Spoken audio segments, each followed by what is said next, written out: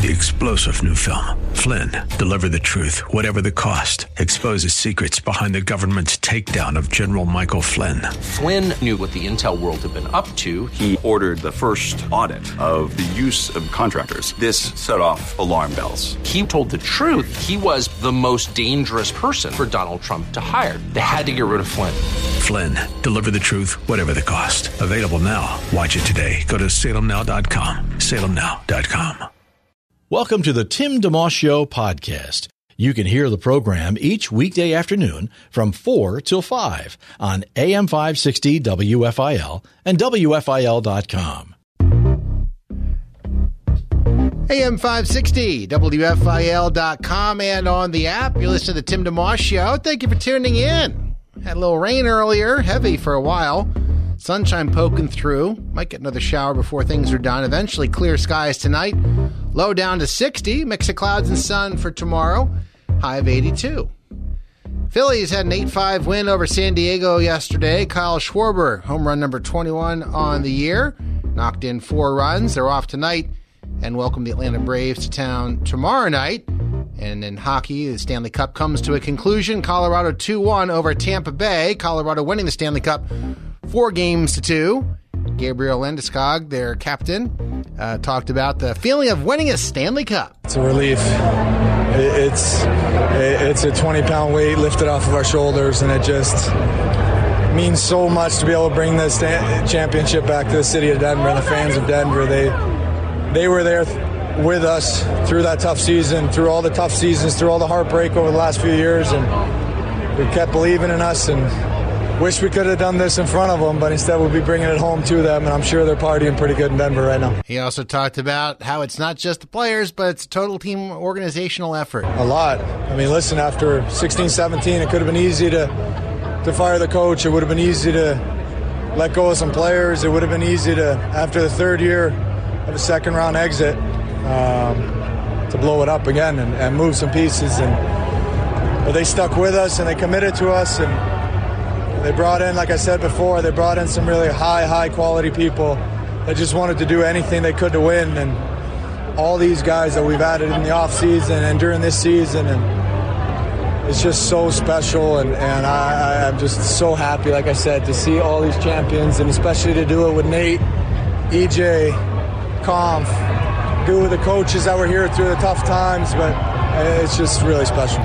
That's Gabriel Landeskog, I think he's the captain, right, Victoria, of the Colorado Avalanche. He is indeed. He mentioned high-quality people, so that also fits to you being on the microphone there, right? It's been a while. It has been a while. Victoria has been producing the show behind the scenes for quite a while, but today's a special day because today Victoria goes from part-time to full-time. Yes, finally. How about that? Finally. I'm so glad to be here full-time, finally. Yeah. So part of the full-time responsibility is, lending her dulcet tones to the air every now and again, if that's a word. I think it's a word. Jared Bednar, by the way, the head coach of Colorado, talked about winning the Stanley Cup. Hard to believe. I don't know. It's an amazing feeling. It's still sinking in. I feel like we've been working for this for so long. It's unbelievable. I have a overwhelming sense of satisfaction, relief. All the emotions kind of hit you all at once. But I'll tell you, at the end of the day, I'm just so proud of these guys and their dedication and commitment and hunger to try and win this year. I mean, they've been fantastic since day one at training camp. I love seeing the look on their faces that they all came together and got rewarded. It's amazing. That's Jared Bednar, the head coach of the Colorado Avalanche, who won the Stanley Cup 4-2 yesterday with a 2-1 win over Tampa Bay, who had been in the championship round 4 times in 8 years. Tampa Bay actually won the last 2. They were trying to be the first team since I was a kid to win 3 in a row. When I was a kid, the Flyers would get knocked off by the New York Islanders back in the early 80s. The Islanders won 4 Stanley Cups in a row. So to win is tough. To repeat is very tough. To win 3 in a row is almost impossible. And Tampa Bay came close. It's funny, though. You were laughing there off the mic there. Jared Bednar, their head coach, talking hockey, right? Talking hockey-ese. The hockey accent. Hockey. Oh, no, those idiots are throwing stuff on the ice. So anyhow, that's that. Is Ann from Audubon listening today, Victoria? Do you know? I don't know if she is. She might be. Yeah. She's your biggest fan. Yeah, I know she is, but it's actually been a minute, and I don't know what she's currently up to. I did mention that I probably would be live today, but I don't know. Is she hiding under the library decks? Does she still work at the library? She's not at the library today. I think those are Tuesdays and Thursdays, I believe. So, right, because she hides under the desk, right, to listen to you? Right, of course. Or has it on her phone secretly. Okay, fair enough. Well, we're glad to have you in the studio, and we're looking forward to the days to come. There's going to be a lot of other dimensions to our program that we can explore with Victoria, in each day, including we would love the program to not just continue with the interviews that we do, but to add more and more opportunities for folks to call in and be part of things. So, we want to be more than just presenting. It's neat to be able to hear your voices, each of the listeners. And so we have that with Trivia Thursday, but there are a lot of other days that we don't do that necessarily. And part of that's just simply logistically. So it'd be great to have Victoria to be able to pick up the calls. We can patch them through and all that and have some good conversation. As far as the interviews, though, we do have two special ones today. Todd Nettleton joining us in just a few minutes from the Voice of the Martyrs. This coming Wednesday is a very special day. Recognizing it's Day of the Christian Martyr, and that's this Wednesday. So we'll be talking about a missionary, John Chow, and Todd will tell us about that. You may hear the program Voice of the Martyrs Sunday mornings at 9, I think it is, on WFIL. Todd has joined us before, and we're looking forward to having him on. A little later on in the hour, Jeremy Samek, who is with Pennsylvania Family Institute, going to join us to talk about Roe v. Wade, as well as you just heard in the top of the hour news update, the sports deal with the football coach who for years actually was praying at midfield after the game, and players wanted to join him. They could. Something simple, brief, nothing elaborate. But there was a time where that got kind of, like the administration wanted it to go away, and it didn't, and he wound up being let go. And so without going into it further here, we'll wait for Jeremy to chat in join the show, because he knows all about that, and we'll be sharing more about that on our program today. We'll shoehorn some other things in too. You listen to the Tim DeMoss Show, AM 560, WFIL.com, and the WFIL app. Thanks for tuning in to the Tim DeMoss Show podcast with AM 560 WFIL and WFIL.com. It's 4:11 on the Tim DeMoss Show, and we're glad to bring on board now from the Voice of the Martyrs, a longtime friend of the program and station, Todd Nettleton. Hey, Todd, how you doing? Well, how are you? Good. Good to hear your voice again. Been a little while, but with good purpose here. We have coming up on Wednesday a special day, so we want to get into what that's about. But before we get into that, too, we have the radio program each Sunday on WFIL. And maybe just for those who have not heard you on the show before or aren't as familiar, just take a moment and share about your background with the Voice of the Martyrs and the radio broadcast that you do. Well, the Voice of the Martyrs is a ministry to persecuted Christians working in more than 70 countries around the world to help brothers and sisters who are persecuted for their faith in Christ. The founders of VOM were persecuted Christians themselves. Pastor Richard Wurmbrand spent 14 years in prison. His wife Sabina spent 3 years in prison in Romania for their faith. I've been with the ministry now more than 20 years, traveling the world, interviewing persecuted Christians, hearing their stories, documenting their stories. And that's really what we do on Voice of the Martyrs Radio every weekend, is we hear from someone either who has been persecuted themselves or is working in a hostile or restricted nation where they could face persecution for that work. Those are the kind of people we talk to. Yeah, and you've done a lot of those interviews yourself, even in the field, so to speak. Obviously, it's not the kind of thing you can just pick up the phone necessarily and talk to someone. Maybe some of them can be, but I would think that you've done a lot of in the field, in the environment type of interviews too. A lot of those travel. I think the last count I'd been in 54 countries, and so I've had a chance to sit down and just meet some amazing heroes of the faith. You know, the Bible talks about those who suffered for the gospel. It says the world was not worthy of them. Literally, they are too good for this world. And I've had the chance to go and have a cup of tea and hear their stories and ask them questions. And I think of it as sitting down with Paul and Silas after they came out of the Philippian jail and just being able to say, hey, why did you decide to sing in the middle of the night? What was it that prompted you to decide to sing? And what did you think when the earthquake happened and the stocks came open and you were free? What was going on in your mind? Those are the kind of conversations that God has allowed me to have, and I consider it an amazing blessing on my life. On the program that we air Sunday mornings, then just for folks, if they want to make a little appointment with their radio to listen in, is there a typical way that you would, format that, if you will, like a one interview per show, or how you want, what you want to get across per program? Typically, it is one interview per show, and it's simply a chance for someone to share their story.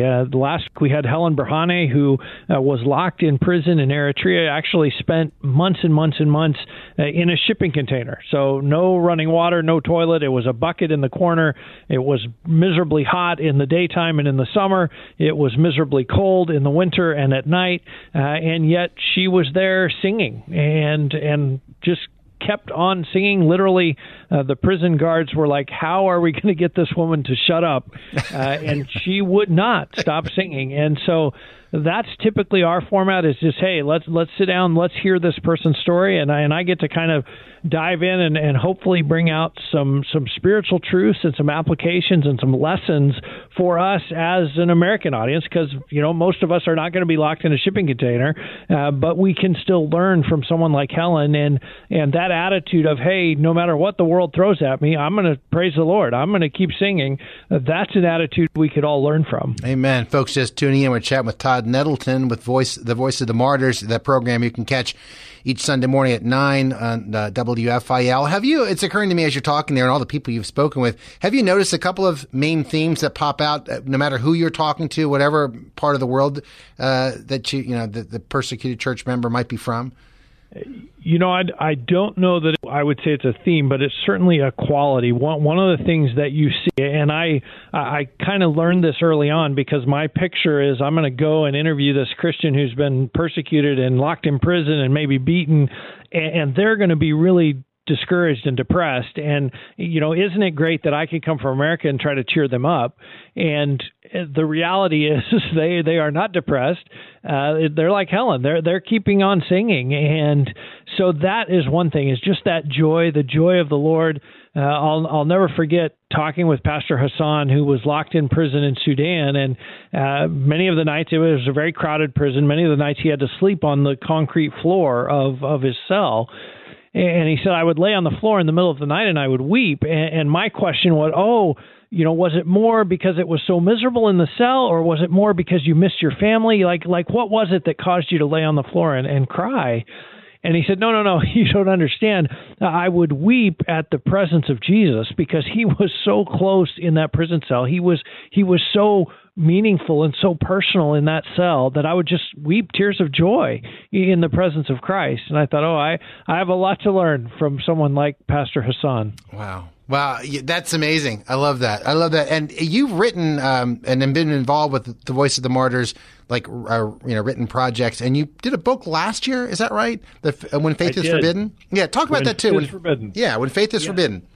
This is 40 of the most powerful stories that I've heard from persecuted Christians, and the book is written as a bit of a travel log. Hey, let's take a trip together. Let's go for 40 days, and every day we'll meet a persecuted Christian. We'll hear their story, and on day 41, your faith is going to look different than it did when we started. And it was published last year by Moody Publisher. It actually just was announced a month or so ago as a Christian Book Award winner for this year, and so it's gotten a very good reception, and the power is in the stories of our brothers and sisters. And I'm simply kind of a messenger or a storyteller, just telling their stories and letting you meet face-to-face with these people through the pages of this book. Amen. Todd Nettleton's our guest today on the Tim DeMoss Show on WFIL in Philadelphia.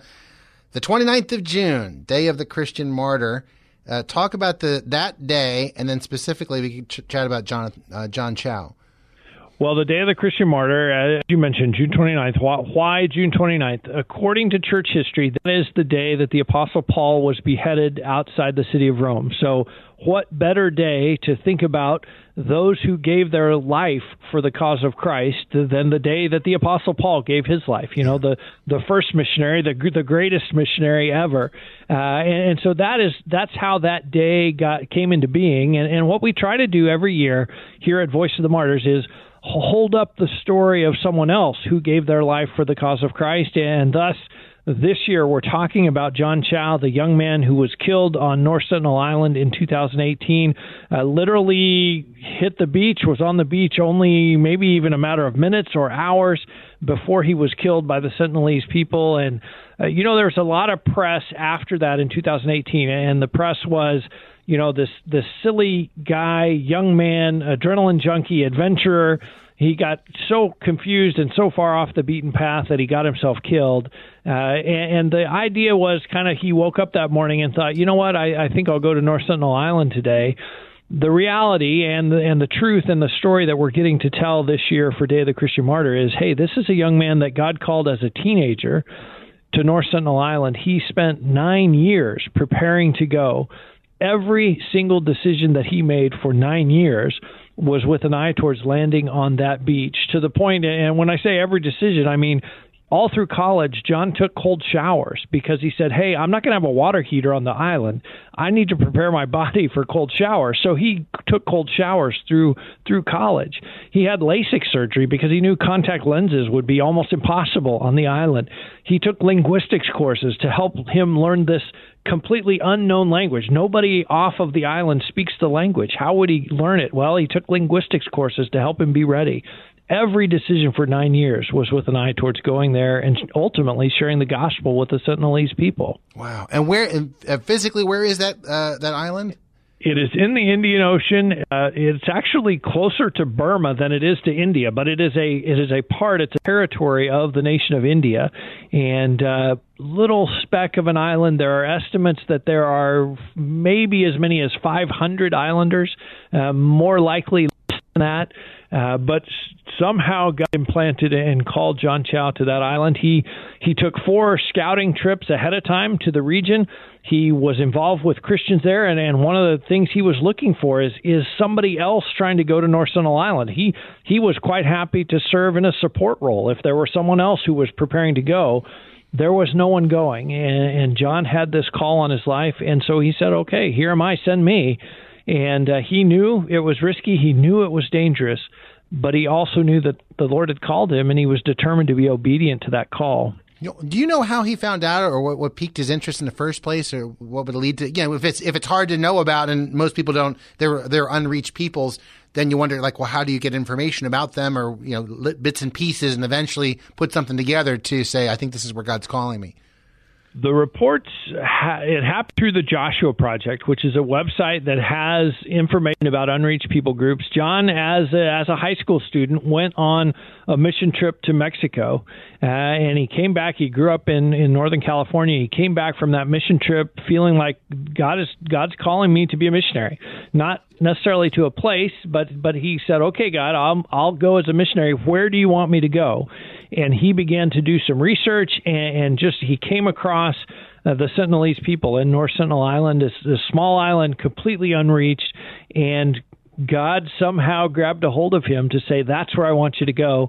And John told the story. We actually have it in our magazine this month, that on his first scouting trip, he was in the region, and he was wrestling with this. Like, is this really, are you really calling me to this, God? Is this, am I really the person you want to go to this island? I'm just me. Is it really your call for me? And he said, as they took off, as he was coming home back to America, they took off. He's looking out the window of the plane, and into view comes an island out in the middle of the ocean. And John instantly recognized it because he had a satellite picture of North Sentinel Island up on the dorm room wall all 4 years of college. He instantly recognized out the window, that's North Sentinel Island. That's the island I've been praying about. That's the island God called me to. And he said in that moment, God just confirmed to him that's where I'm supposed to go. This is God's call for me. Ultimately, he would take 3 more scouting trips before the final trip when he actually went to the island.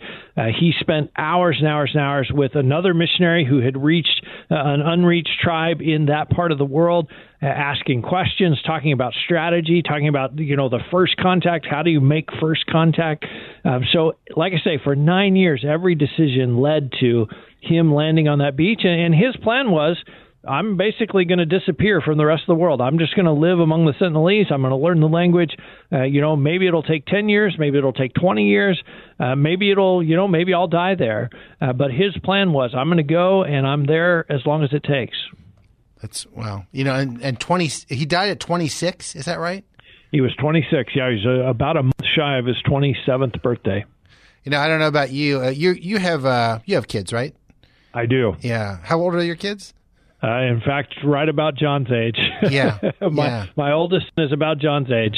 Yeah, our oldest is just turned 24, and I think I'm impressed with him. I was very proud of our kids or whatever. But he went to Jordan when he was maybe 20 with a small team from his school and did a documentary on Syrian refugees. And it changed him in a lot of positive ways. And he's teaching film now at a Christian school. But just the notion of the appreciation for what some of these peoples around the world are going through at such a young age. And I like what you said earlier, just pairing it with the fact that John Chau was saying, me? Are you talking to me, Lord? Like, is it really? It's just me. I want to encourage the audience that, it could be just you that God's talking to. It doesn't have to be someone on a pedestal or someone who went to seminary and all kinds of other things that has specific training. Maybe God is calling people in the WFI audience to do whatever work that God's calling them to not say, that couldn't be me, right? I'm just me. So anyway, I identify with the fact that it's in my case, or in your case, our kids are about this young man's age, but that didn't stop him from being involved at all. It didn't stop him, and one of the things that John said, and we have John's journals, we have the last few days of his journals, and one of the things that John said repeatedly is, he believed that success in the kingdom of God is measured in obedience. And so if you're obedient, you're successful. And he said, I want to be obedient. I want to be obedient to this call. And, his last night he wrote in the journal, he said, I don't want to die. God, I think I can be more use to you if I'm alive.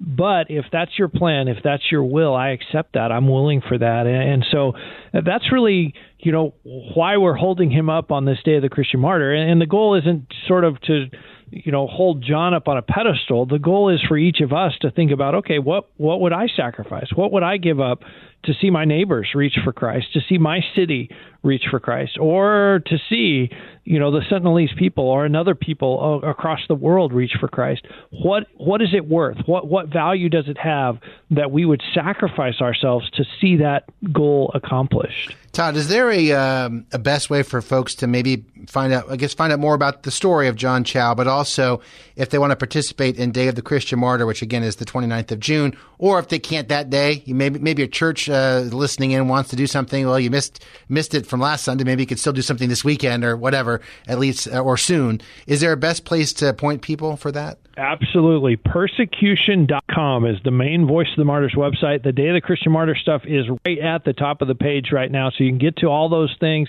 There are resources there. There's a 3-minute video about John actually using words from his journal to tell his story. There are some discussion questions. There's even a sermon outline. Like you say, if you're a pastor, if you're a church, there's a sermon outline there you can borrow from or you can take it all. But there are lots of resources, persecution.com. That's great. Todd, it's great to hear your voice and to share this with the listeners, and we hope to get a chance to chat with you again. I think we're going to be working together later in the fall, too, so that'll be great to reconnect then as well.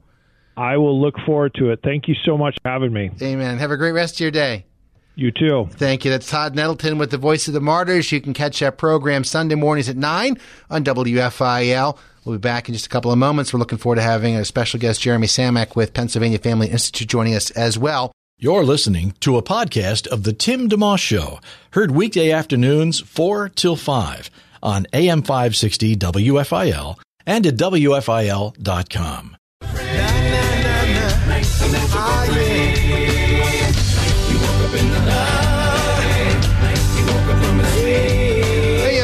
AM560, WFIL.com on the app. That's The Giver of Dreams. Parody of Billy Joel's The River of Dreams. Apologetics is the band, and you can win that CD on our site. We have a contest going for another week or so. The new CD is called Come See, Come Saw. Apologetics has 12 biblical parodies on this CD, songs from the 60s through the 90s, artists ranging from Elvis to Billy Joel to Right Said Fred and Depeche Mode. It's all over the map. Apologetics has, I think, 65 CDs out over the years, kind of a Weird Al Yankovic meets Billy Graham. And the name of the band actually comes from 1 Peter 3:15, meaning the defense of the Christian faith, Apologetics, except Apologetics spells their name, the band name, with an X. So if you want to find out more about the band, it's APOLOGETIX. So like it sounds, no double consonants, and it ends in X. But in the meantime, WFIL.com, if you want to try your hand at winning a copy. We love making winners, and we've teamed up with Apologetics before to give away their CDs. We are now glad to bring on board Jeremy Samak with the Pennsylvania Family Institute. Jeremy, how you doing? Oh, great. Thanks. How are you doing? Yeah, wonderful. It's been a little while. I think we have had you on once or twice before. You guys have a wonderful roster of folks, Alexis Sneller and Dan Barkowiak and Randall Wenger and Michael Gear. So all depending, the team is working on more, I'm sure, than that, but working on all kinds of different cases and keeping up on what's going on. So we had a couple we wanted to run by you. Certainly the Roe v. Wade being overturned, and also the football coach situation that just came down, I guess, in the last day or two or whatever. So let's start with Roe v. Wade, since that broke late, and I was actually not here to call over and see if someone can come on and chat about it. Talk about what's going on, what you have been part of, you personally, in your day-to-day. Even step back for a second, what you do day-to-day with Pennsylvania Family Institute, and then how your work has been going with Roe v. Wade and your thoughts on it. Absolutely. So I'm the Chief of Staff of Pennsylvania Family Institute and Senior Counsel at the Independence Law Center, which is our law firm affiliated with this organization. And we do a lot of work with religious liberty, a lot of work with pro-life issues and free speech issues. Right now we're working a lot on protecting people from the coercive aspects of the LGBT activists right now, whether it's in schools or in workplaces. And I got to tell you, I've been practicing law for 16, 17 years, and this is a Friday was a day that I've been looking forward to well before I ever became a lawyer. Mm-hmm. And one of the reasons why I went to law school, I want to make sure that we're protecting all human life, but especially the most vulnerable, the most innocent.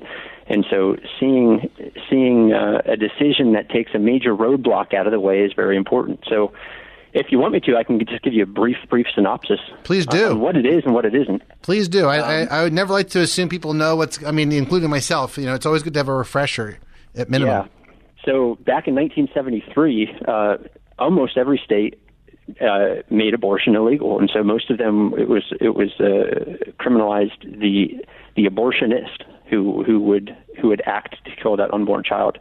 And the Supreme Court stepped in Roe v. Wade, and they basically said, and they did say, that it's illegal for states. It's illegal for states to regulate abortion, to make it illegal. Imagine they came in and said it's illegal for states to say that slavery is illegal in their state. Yeah. Even in the early part of our country's history, we had a situation where slavery was legal in some states and not legal in other states. Right. But with abortion, up until 1973, it was illegal in almost every state, and there were some that were starting to make them more liberalized. But that court came in and said all states have to accept legal killing of unborn children. And what prompted that? It was the Roe v. Wade case specifically? It was just a lawsuit. It was a lawsuit by somebody who actually ended up having their baby. Wow. But it's been a decision that most people have heard the name. Most people don't understand what it actually did. So a lot of people, they hear Roe v. Wade, they think, well, boy, shouldn't that be around because what if this person has a miscarriage? Shouldn't they be able to have that taken care of, or if there's any medical complications? Well, that's not an abortion. What if it's a ectopic pregnancy?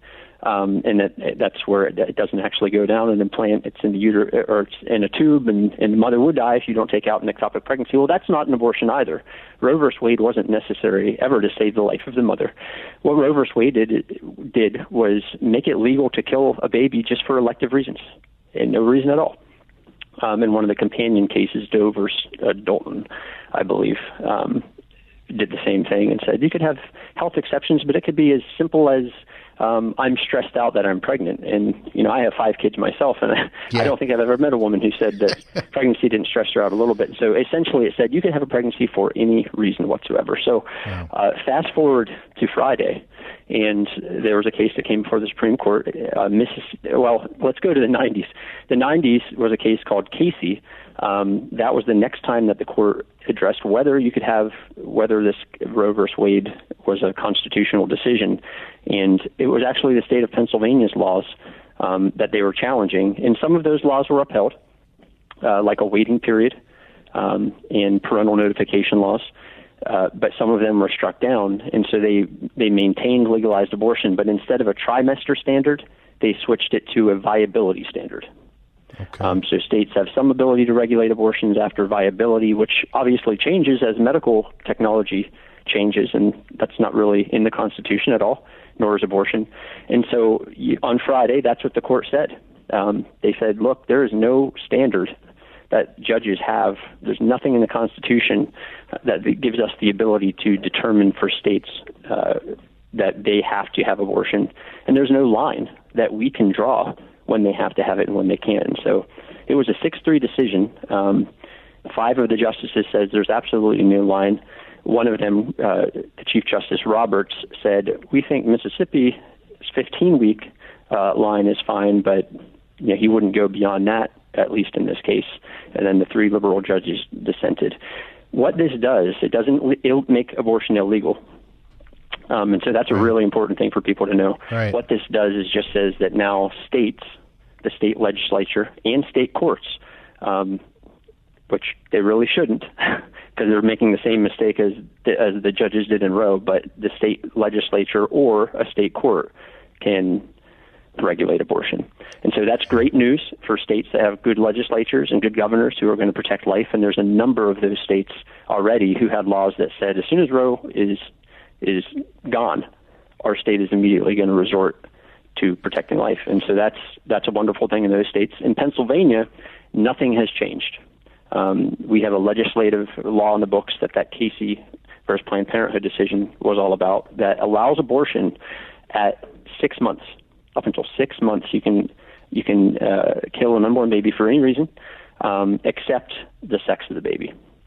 Wow. And so that's the status quo in Pennsylvania. Doesn't that seem a little weird? Not weird is the right word, but why bother even putting, I guess that seems super trivial. Like, oh, you don't like a boy or girl. That really draws out the fact that you are now just doing it because you don't like, having a boy would stress me out, or girls are so much more difficult, or the other way around, whatever it might be. Like, that seems very trivial, but anything short of that would be allowed. That's very interesting.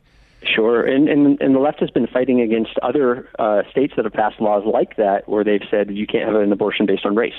And those have been held unconstitutional under the old standard. I love saying that, under the old standard. Yeah. Also, states like Pennsylvania, even we've passed through the House and the Senate laws that said you couldn't do it purely based on a diagnosis of Down syndrome. And folks on the pro-abortion side of the ledger even fight against that. So that's where they are. And there's a lot of states that have pushed abortion all the way up till 9 months. So Pennsylvania is 6 months right now. You can have an abortion for any reason up to those 6 months. And then after 6 months, you can still have one in the case of if the life of the mother is at risk. Okay. Except for the gender you were mentioning. Except for the gender, but that's right. If a child is, they look and say, oh, this child has Down syndrome, that could be sufficient reason? They could have an abortion for any reason, including they have a Down syndrome. Yeah, Down syndrome diagnosis. Wow. Right. And so this is good news because now our state legislative races and governor races have become much, much more important. Yeah. They were important before, but they're even more important now. But we have a problem here in Pennsylvania. The abortion clinics, the abortion industry, have seen the writing on the wall.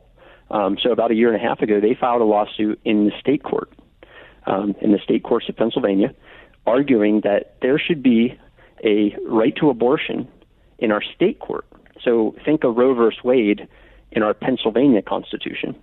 That's what they're asking for, but they didn't stop there. They also are asking for a state constitutional right to force taxpayers to pay for elective abortions, so abortions out of convenience. They want the state taxpayers to pay for that. That's something that even under the Roe versus Wade standards, and even we have a Pennsylvania Supreme Court from 1985 who also said that even though you may be able to have an abortion, there's no constitutional right to taxpayer funding of those abortions. But that's what they're asking for here in Pennsylvania.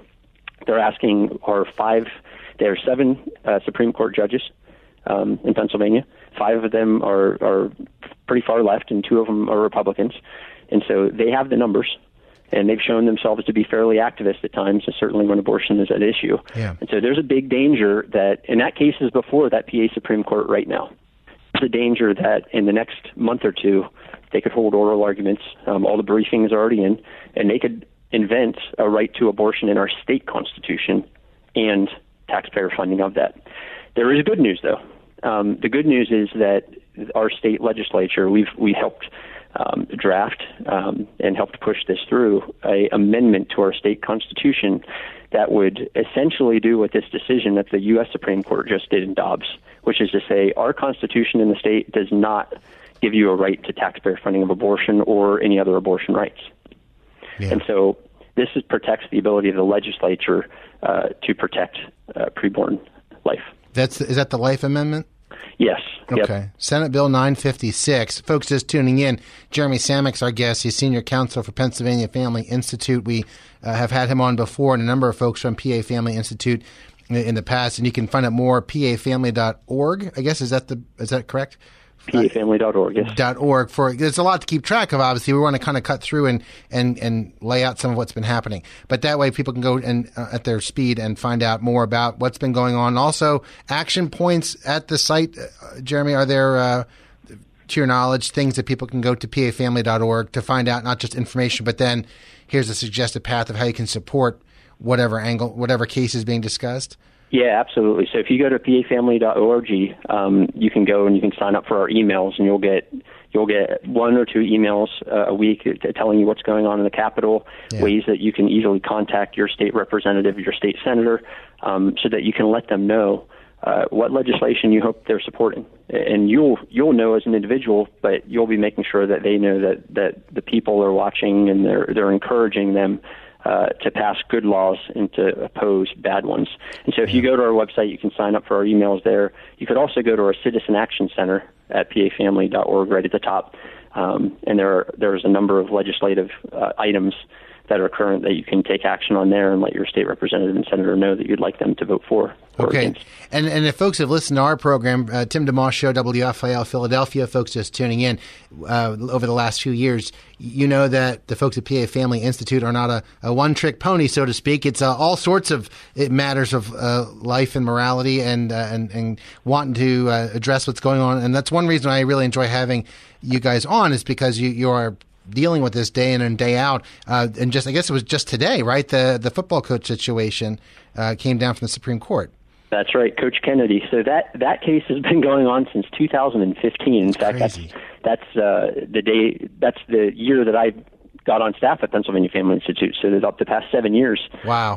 That case has been here as long as my tenure. Yeah. So tell us, for folks who aren't aware of that, what was the original story in 2015, and what the result is now?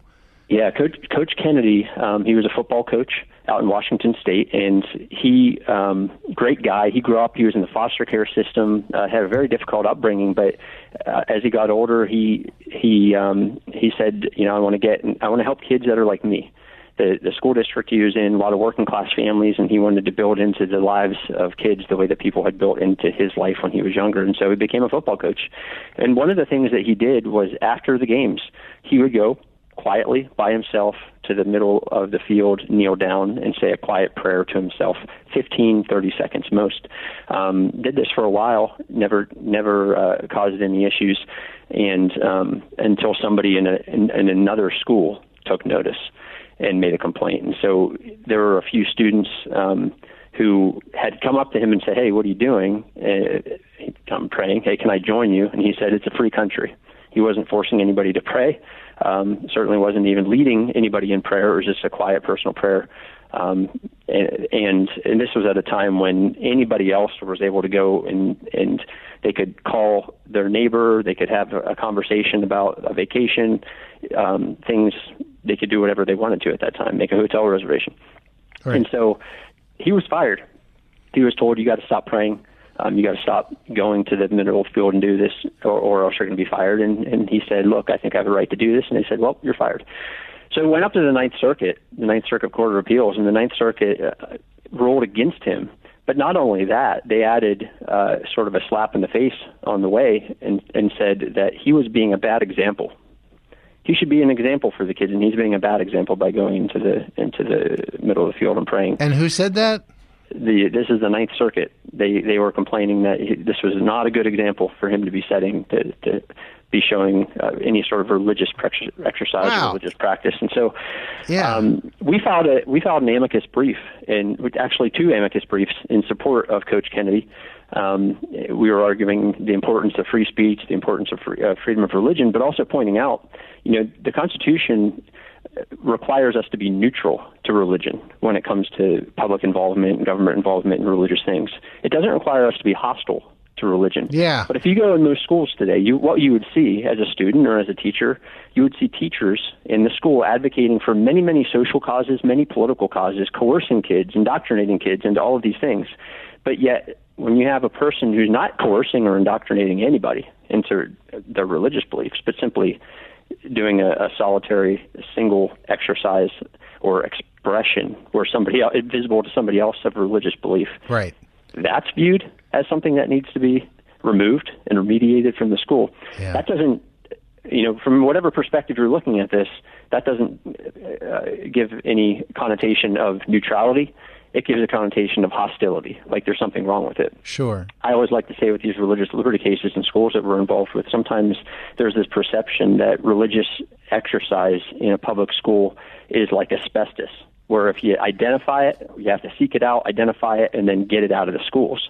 That's how they treat religious liberty, and that's not the case. Yeah, and I guess realistically, considering the condition of the human heart, it's not a surprise when you think about it. Even though what people constitute as religion, because you could actually go back to some, like Bob Dylan had a song years ago, you got to serve somebody. It may be the devil, it may be the Lord, but you got to serve somebody. And so whether it's an official religion, if you will, Christianity or Islam or anything, versus I don't serve any God, I ultimately pointed out, like, well, then who's in charge? Who do you worship? Oh, I worship being in charge of my own life, or something like that, right? In the end, they just don't want anybody telling them what to do, and therefore the irrational pushback compared to, like you said, being in class and being very willing to state what they believe, and even intimidating students or whatever it might be. That's right. Yep. So it was a very encouraging decision today, and it's one of those decisions that's going to help schools around the country who in the past may have looked at something and said, we really don't think this is that big of a deal, but in the interest of not being sued, we're going to squash this person's free exercise rights. Yeah. And what the court very clearly said is, listen, it is not a justification to discriminate or to shut down religious speech merely because you're afraid of some hypothetical violation of the Establishment Clause. Yeah. And that's what's been going on far too long. False appeals to the Establishment Clause have caused people to feel like they have justification for violating the Free Exercise Clause of the First Amendment. Jeremy Samick has been kind enough to spend some time with us today. He's Senior Counsel for Pennsylvania Family Institute, PAFamily.org, to find out more about the work that they're doing, the Roe v. Wade, the football coach situation, which just came down today with the Supreme Court. And I'm sure we'll have you on again, Jeremy, in the future to talk more about these things. And thank you again for taking time today. We really appreciate it. Hey, have a great day. You too. Keep up the good work. Jeremy Samick there on the Tim DeMoss Show. Quick break. We'll wrap things up in just a moment. Listen to AM 560, WFIL.com, and on the WFIL app. Have a guest you'd like to hear on the Tim DeMoss Show on AM 560 WFIL? Email Timmy D at WFIL.com. It's 4:57, just about done the show. Victoria, you have some names there, people who have won in our Ministry of the Month so far in June. Such as? Yes, we have Bob of Norristown, PA, Tim of Mine Hill, New Jersey, Barry of Cape May Courthouse, New Jersey, and Tina of Bloomsburg, PA are just some of the winners this week. That's good. Ministry of the Month is Let's Talk About Jesus with Wayne Momblow. That's 11:30 a.m. each weekday, several times over the weekend. And those people have won Friendship with God, which is Wayne's classic book, came out in the early 80s and then again in the early 2000s, revised. And it features numerous liberating scriptural truths, warm character studies of Abraham and Moses, and life experiences all shared in Wayne's down-to-earth style. But most importantly, it helps bring readers into a joyous relationship with the Lord and shares about God's desire to walk hand in hand with you each day. So we encourage you to sign up. There are weekday winners. In addition, getting to the book, Get a New Life in Jesus' Own Words. It's a booklet. Plus, there's a grand prize you could win. There's still time to enter. Today's Monday the 27th, so you have today, tomorrow, Wednesday, and Thursday. Not too late. WFIL.com is where you go for that. Let's Talk About Jesus with Wayne Momblow. Heard weekdays at 11:30 a.m., several times over the weekend. WFIL's June Ministry of the Month. Thanks for listening. Alistair Begg, Truth for Life, up next in WFIL. Have a great night. Thanks for listening to the Tim DeMoss Show podcast. Feel free to tune in to the full show each weekday afternoon from 4 till 5 on AM 560 WFIL and at WFIL.com. 3-star General Michael J. Flynn, head of the Pentagon Intelligence Agency, knew all the government's dirty secrets. He was one of the most respected generals in the military. Flynn knew what the intel world had been up to. He understood its funding. He ordered the first audit of the use of contractors. This set off alarm bells. The explosive new documentary, Flynn, Deliver the Truth, Whatever the Cost, uncovers the facts behind this scandal. Flynn told the truth. He was the most dangerous person for Donald Trump to hire. I find out the worst enemy that I'm going to face in my life is right here in America. They took my assessment and they wanted me to change it. And I was like, I'm not changing it. They had to get rid of Flynn. With in-depth interviews, archival footage, and never-before-seen personal records of the man behind the headlines. I just felt like I was drowning. Flynn, Deliver the Truth, Whatever the Cost. Available now. Watch it today. Go to salemnow.com. salemnow.com.